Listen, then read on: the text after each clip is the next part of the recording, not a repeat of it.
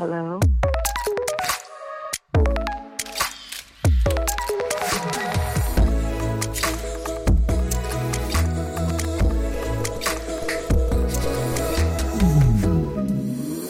Du slår øjnene op og griber efter mobilen. Man ved jo aldrig, hvad der er sket i løbet af natten, og du bliver nødt til at følge med. Fra dagens første sekund skaber du data. Små puslebrikker af digital information, som opsamles og lagres rundt omkring i verden, og som løbende bygger et stadig mere detaljeret billede af dig og din adfærd. Klik. Du åbner Instagram. Klik. Du liker din veninde Anjas selfie fra i går. Klik. Du tager et billede af dit morgenhår og lægger det i dit eget feed med en shrug-emoji. Det er alt sammen data i den store digitale maskine. Men i virkeligheden så kværner den konstante strøm af data også mens du sover. Din mobil er sat i opladeren. Det er data. Den bevæger sig ikke, men ligger det samme sted. Det er data. Den er på dit hjemme-wifi. Det er data. Den downloader automatisk opdateringer til dine apps. Det er data. Og måske har du også et smartwatch på, der måler din søvn og hvor meget du bevæger dig i løbet af natten. Det er også massevis af data, der måske kan fortælle dig noget om din sundhed og dit stressniveau. Alting er data. Hvordan beskytter man bedst sine data, og hvorfor er det vigtigt? Hvor meget data bliver der opsamlet om et menneske i løbet af et liv? Hvordan bliver vores data behandlet? Passer det virkelig, at ens data som billeder, kommentarer, searches, likes er derude for evigt? Hvordan bliver vi overvåget, og hvordan kan det blive brugt imod os? Ja, der er mange spørgsmål. Også nogle, der er svære at svare på. Men vi kan jo prøve. Lad os til at begynde med lige se lidt mere på, hvad data egentlig er. Hvis man skærer helt ind til benet, så er data oplysninger, kendsgerninger eller fakta.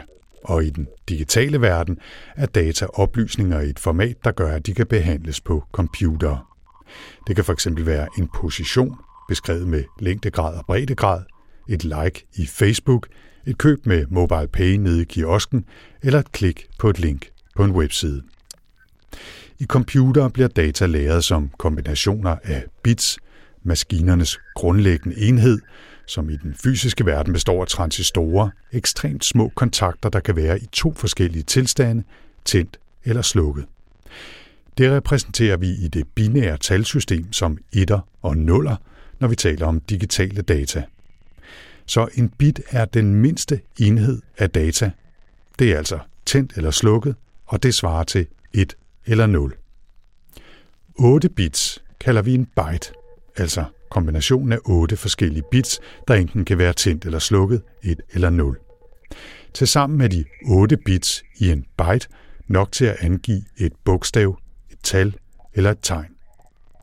Så i praksis er bytes altså grundenheden i computere, uanset om den pågældende byte så bliver brugt til at angive et klik, en farve, et køn, et bogstav, en position eller noget helt andet.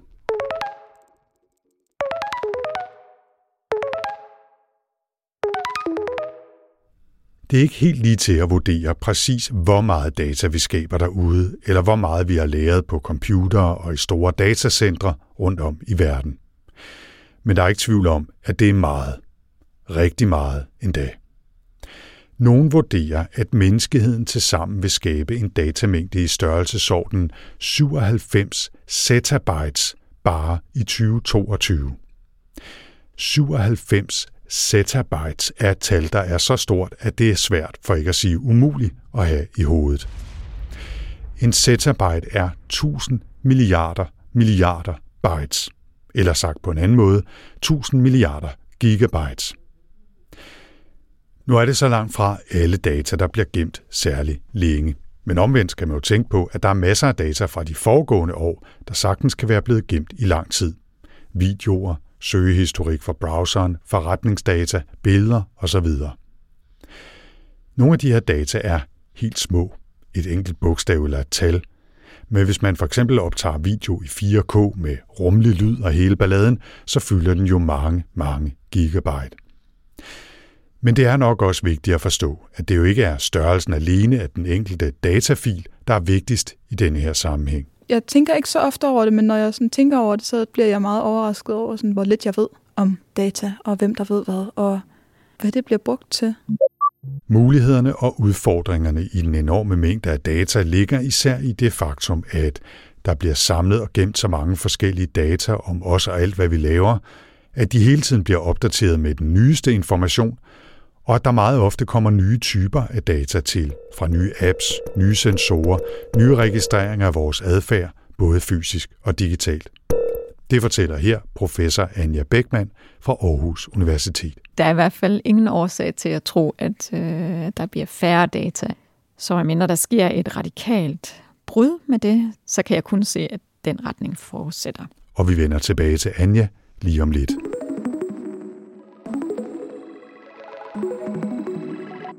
Så vidt den grundlæggende introduktion til data og de enorme datamængder, der bliver skabt hver dag og hele tiden. I denne sammenhæng handler det jo mest om de data, der bliver skabt af os og om os i hverdagen, og som bliver registreret og analyseret for at lave digitale profiler af os og alt, hvad vi laver. Nu er det jo ikke nødvendigvis et problem i sig selv, at vi mennesker skaber mange data, men den store dataindsamling kan have mange uheldige konsekvenser. De udgør nemlig en slags digitale spor, som vi trækker efter os hver eneste dag, time og minut. Der er mange, som taler om, at vi i dag har digitale dobbeltgængere eller digitale tvillinger, fordi der bliver samlet en masse data om, hvor vi bor, hvordan vi bevæger os, hvad vi køber, hvad vi klikker på, hvem vi skriver til osv. Alting er lagret, registreret og kan bruges af dem, som har adgang til de store datacentre. Og spørgsmålet er, hvordan vi som mennesker også bliver sårbare, når der samles, gemmes og analyseres så meget data om os. Så lad os se lidt nærmere på, hvad det egentlig er for nogle data, der bliver indsamlet, hvem der gør det, og hvad de bliver brugt til. Og det gør vi først sammen med professor Anja Bechmann, som vi også mødte lige før. Jeg hedder Anja Bechmann og er leder af Datalab, Center for Digital Social Research. I Anjas Datalab undersøger hun og hendes forskerkolleger vores adfærd på sociale medier, typisk med et fokus på, hvordan tjenesterne påvirker vores adfærd som mennesker og ikke mindst som borgere i samfundet. For mig der er data menneskelige spor af adfærd i form af kommunikation. Det kan være billeder, lyd eller interaktioner, som bliver omdannet til bits and bytes, altså 0 og 1-taller, som vi så kan kigge på. Så det er meget social mediedata, vi har fokuseret på. Der er også nogle juniorforskere i vores gruppe, nogle PhD'er, som har kigget på forskellige typer af apps. Det kan for eksempel være sådan nogle menstruations-tracking-apps og undersøgt, hvordan folk bruger de her apps, og hvordan det påvirker deres måde at forstå deres krop på. Og lad os bare slå fast med det samme, at når mange af tech-firmaerne og deres apps indsamler data om os, så er det simpelthen fordi den største del af deres forretning er at sælge annonceplads til andre firmaer, som gerne vil målrette deres reklamer lige præcis til dem, som de tror har størst chance for at købe deres varer. Den største økonomi ligger i at placere relevant reklame til brugerne, og det er det, den bliver primært brugt til. Så ligger der rigtig meget rundt om det, fordi det handler også om for dem at gøre sig bedre. Og det gør de selvfølgelig for at gøre sig mere relevant i form af reklamer. Men i at de gør det, så handler det også om at bruge dataene til at forstå, hvilket indhold, der gør, at jeg bliver på den pågældende platform.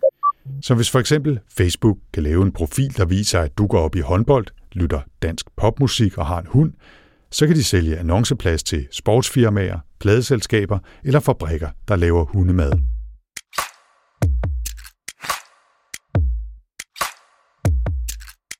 Fordi når man downloader en app, så siger man, trykker man bare OK, uden at tjekke mikrofon og telefonnummer og aktivitet, også når telefonen er slukket og sådan noget. Det tænker man slet ikke over, fordi det bare er så normalt at trykke OK for at komme væk med det der skide pop-up-vindue, der ikke vil forsvinde, hvis ikke man gør noget.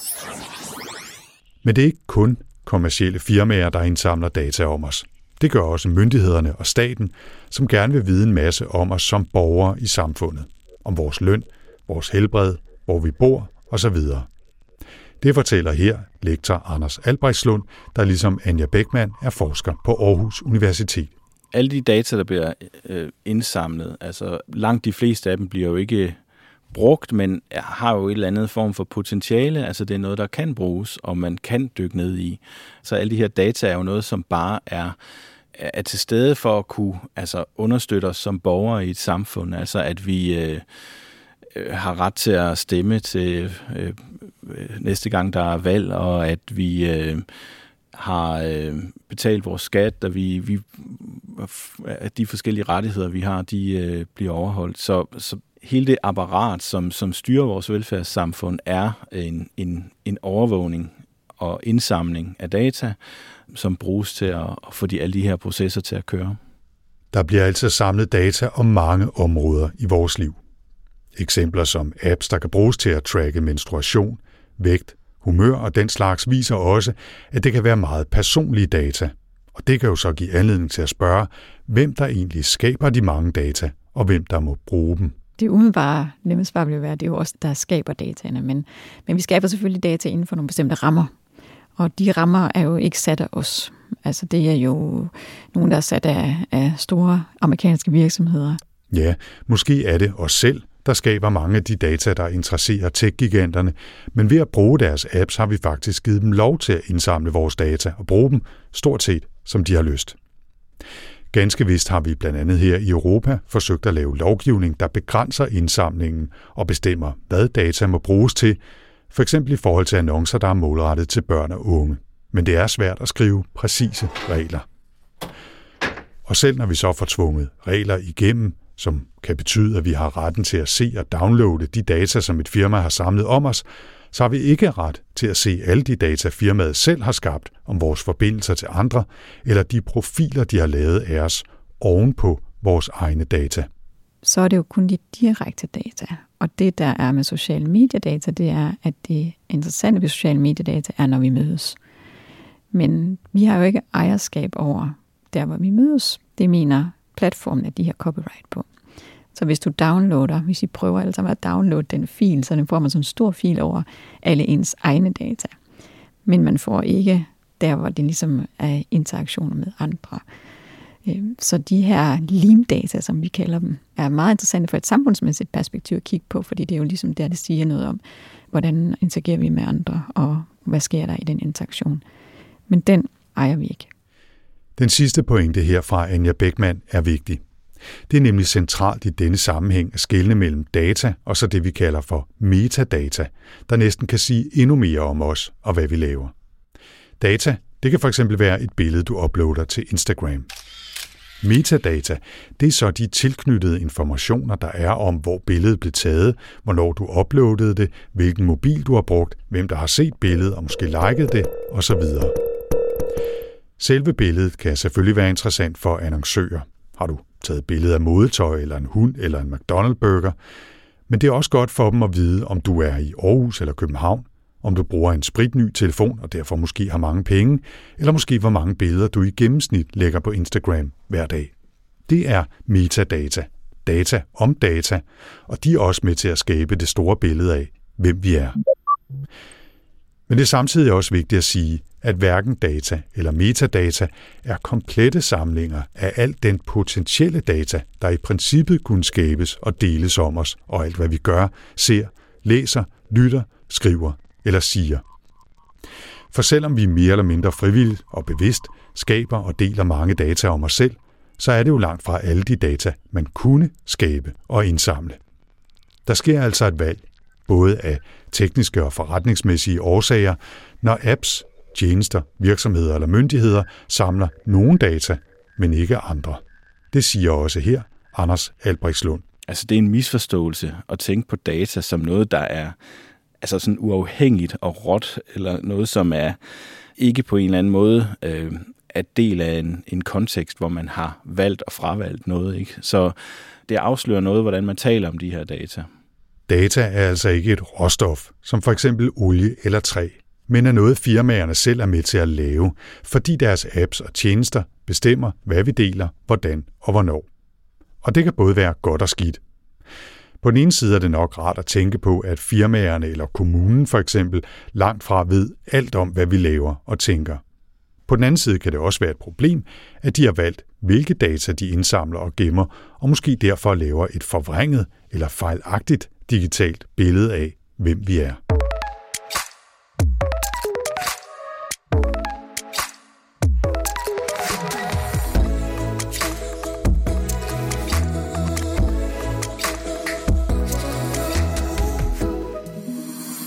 Der bliver altså samlet en masse data om os, og nogle mener, at de tilsammen skaber en profil af os, eller ligefrem en form for digital tvilling. Det er selvfølgelig fascinerende at tænke på, at man har en form for virtuel skygge, der følger en alle vegne, men det kan samtidig også være skræmmende. For hvor mange detaljer er der i billedet af den digitale tvilling, og hvor præcist følger den virtuelle skygge vores egen adfærd? Kort sagt, hvad ved dem, der indsamler vores data egentlig om, hvem vi er, hvad vi laver og hvad vi tænker? Det er svært at blive helt klog på, for især de store tech-firmaer holder mange ting for sig selv og deler ikke ud af deres data eller deres metoder. Jeg kender i hvert fald ret mange, som synes, det er for galt, at man ikke ordentligt får at vide, hvad for noget data de tager, og det der med, at de sælger det til reklamefirmaer og sådan noget. Den del er jeg ikke super bekymret om. Jeg synes ikke, at jeg er helt spændende nok til, at jeg tænker, at mine data må de godt tage, men det er selvfølgelig også rart at vide. Der er dog næppe tvivl om, at de ved rigtig meget. Og hvis for eksempel Facebook eller Google eller TikTok besluttede sig for at bruge deres data til at kortlægge netop dit liv og din hverdag, så kunne de nok komme ret tæt på præcist at afsløre, hvilken musik du lytter til, hvem du er venner med, hvilke skuespillere du synes er lidt lækre, og alt det andet, som vi mere eller mindre bevidst deler om os selv gennem vores websurferi, likes eller andre former for digital adfærd. Men man skal måske også omvendt passe på med at tro, at staten eller tech-giganterne har en dyb indsigt i alle vores hemmeligheder, svagheder eller drømme, siger Anders Albrechtslund. Altså hvis man lægger alle de her ting sammen, jamen så er det klart, så bliver der en eller anden form for profilering af os, men jeg tror også, det er vigtigt at tænke på, jamen altså det er jo ikke noget, der er en del af den almindelige praksis omkring de her ting. Altså for det første, så er der en masse regler omkring brugen af de her data, som jo også gælder for de her store virksomheder. Men samtidig så er det jo også, hele deres forretningsmodel handler jo om noget andet i forhold til at bruge de her data, som ikke handler om en nysgerrighed omkring vores privatliv, eller hvad kan man sige, vores daglige adfærd, men som handler om nogle større mønstre, altså som man kan se ud af alle de her data. Så det altså forestilling om, at der er nogen, der sådan sidder og holder øje med os, altså det er ikke en realistisk situation i forhold til dataovervågning, vil jeg sige. De store firmaer har ganske enkelt meget lidt interesse i, hvem du egentlig er som person, udover det, som kan hjælpe dem med at vise dig annoncer, som firmaer vil betale penge for, at du ser, i håbet om, at du køber noget af dem. Noget er meget forudsigeligt. Altså, vi er jo selvfølgelig bundet op på vores vaner, og vi er bundet op på at måske være noget mere kedeligt og ensartet, end vi måske nogle gange tænker, ikke? Men bare noget så simpelt som, hvis man har været på jagt efter en ny vinterjakke, og man så får reklamer for det 2 uger efter, man har købt en ny vinterjakke. Altså siger jo også noget om, at altså indsigten i, altså bare fordi man har kigget efter et produkt, så kan det jo godt være, at man har mistet interessen for det igen, fordi man faktisk har fået købt det, ikke? Så på den måde, så er det en meget simpel forestilling at tænke, at jamen, altså man gør bare det, som man gjorde sidst altid. Samtidig må man også sige, at det selv for eksperterne og deres avancerede algoritmer er svært at skabe præcise og sammenhængende digitale profiler ud fra de data, der bliver samlet. Og du kender det sikkert også godt. At Netflix's algoritmer foreslår dig en ny serie at se, som overhovedet ikke er noget for dig. Eller at du får vist reklamer for produkter i dit Instagram-feed, som du synes er fuldstændig ligegyldige. Omvendt så bliver man så også nødt til at sige, at selvom tech-giganterne måske ikke kender vores inderste følelser og drømme, så er vi altså til gengæld meget ofte næsten kedeligt stabile vanemennesker, der gør det samme igen og igen, lytter den samme slags musik, ser den samme slags videoer og køber den samme slags tøj. Og måske er de sociale medier så også med til at gøre os endnu mere vanebundne, fordi de kun viser os ting, vi allerede har fortalt, at vi er interesseret i, og sjældent noget, der udfordrer os, gør os nysgerrige eller lærer os noget. Så på den måde så er profilering med data altså ikke noget, der bare viser os, hvem vi er, men også en mekanisme, der er med til at holde os fast i vores vaner og vores hverdag. Så på den måde så får man jo en samfund, som hvis man ikke gør noget, så bliver man fastholdt i den profil, som man umiddelbart har. Og der kan du sige, at det kan man jo bryde ud af ved at gøre et eller andet crazy. Men det gør mennesker bare ikke. Fordi mennesker har en adfærd, der er forholdsvis homogen. Og man har også brug for som sociale mennesker at spejle sig i dem, man ligner. Og dem selekterer man jo også ud fra. Det er ikke bare noget, man hopper. Man hopper ikke fuldstændig over en anden social klasse eller en social omgang med nogle helt andre mennesker. Der sociologien siger, at man faktisk er forholdsvis forudsigelig, hvad det angår. Og der er det jo sådan rent historisk også i forhold til ens forældre og økonomiske og uddannelsesmæssige baggrund osv. Og de data har platformene for eksempel, som vi nu her snakker om, det har de jo også. Så der bliver samlet masser af data om os, og analysen af dem bliver stadig mere avanceret, men systemerne er langt fra altvidende. Endnu i hvert fald. Det er utrolig nemt at generere en masse forskellige former for data, og at de kan gemmes, og de kan deles osv. på nye måder. Jamen, det gør, at der er en masse sådan potentiel information, som er tilgængelig for nogen, som måske ikke bliver brugt nu, men som potentielt kan bruges.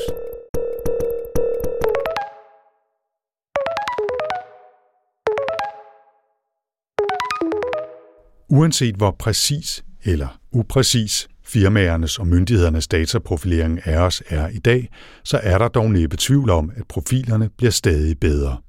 Vi deler flere og flere data, og de algoritmer, der analyserer dem, bliver stadig mere avancerede. Og hvad kan man så gøre ved det? Det første skridt kunne måske være, at man forsøger at begrænse de data, man deler med Facebook, Google, TikTok, Amazon og de andre. Men det er ikke nemt. Meget af det sker helt automatisk, og i de fleste tilfælde har man også givet firmaerne lov til at indsamle de mange data, og måske endda sælge dem videre, simpelthen ved at downloade, installere og bruge deres apps. Og mange oplever nok også, at det er næsten livsnødvendigt at bruge apps og tjenester, hvis man vil være i kontakt med sine venner og familie, være en del af fællesskabet, eller bare holde sig orienteret om, hvad der sker. Jeg lytter. Hello. Vi havde også i skolen, hvor vi skulle prøve sådan en side, der overhovedet ikke indsamlede data, og det var helt umuligt. Det var så sjovt at ligesom kigge igennem og se, hvor meget en sådan søgeresultat egentlig bliver påvirket af ens data. Så der tænkte jeg egentlig på, jamen, hvordan ville det så se ud, hvis der så ikke var noget? Det er altså heller ikke sådan, at man bare kan slette sine apps, smide mobilen ud og forsøge at beskytte sig på den måde, medmindre man er parat til helt at isolere sig. Derfor er der også nogen, der har foreslået, at der skal laves lovgivning og regulering, som gør, at vi selv skal eje vores data og selv skal bestemme, hvem der har lov til at bruge dem og til hvad. Og det lyder måske tillokkende, men det er også både teknisk, juridisk og politisk udfordrende. Anders Albrechtslund siger: En af de store udfordringer i dag, det er jo i det hele taget ejerskabet af data. Hvem har ret til at bruge dem? Hvem er det, der skal styre de her ting? Og det er også en af de ting, jeg ikke synes, der er noget klart svar på, fordi altså, løsningen er ikke nødvendigvis, at man lige pludselig får al data om en selv, fordi man kan jo sige, at der er også en masse ansvar forbundet med data, og der er en masse arbejde forbundet med data. Og det er jo også lige pludselig en stor byrde måske at skulle forholde sig til, også fordi det jo måske også kræver en særlig viden. Og så kompliceres det jo også yderligere af, at de her data jo også væves sammen. Altså, så man kan jo ikke nødvendigvis regne med, at al ens data, den er bare sådan kun om en selv. Den er også næsten altid vævet sammen med andres data. Altså, der er flere interesser forbundet med data. Vi lever altså på godt og ondt i en digital verden, og der er ingen nemme løsninger på de udfordringer, der følger med. Hvorfor kigger du på mig? Hvem er du? Er du en hacket og handlet profil? Er du klar til kamp? Måske valgkamp? Er du maven ind og blændende smil? Er du robot? Bevis du ikke er robot. Er du ettaller og nuller på en kode, en streng? Er du en navlestreng? Og har du godt med stamceller nede i sædbanken? Det er godt at have, hvis man en skønne dag vil lave sig en cyborg. Børnene ruder med elektriske devices. En gang blev de født på en frostklar formiddag. Og nu? Nu. Hvem er du? Og med det er vi nået slutningen af denne podcast-episode om data og hvordan de påvirker vores liv. I de 2 andre episoder af podcasten, der ser vi på, hvordan avancerede algoritmer i vid udstrækning er med til at overvåge og styre vores hverdag, og på hvordan data og algoritmer tilsammen udgør 2 af de vigtigste ingredienser i den gryde af både gode og dårlige oplevelser, som man finder på sociale medier. I denne episode medvirkede Anja Bechmann og Anders Albrechtslund fra Aarhus Universitet, og vi hørte også Lucca, Emilie, Kira og Thomas. Digtuddraget kom fra Hvorfor kigger du på mig? I Dagene af data af Lone Hørslev. Podcasten er produceret af Podlab for projektet GIV DE UNGE ORDET. Jeg hedder Anders Høeg Nissen. Tak for denne gang.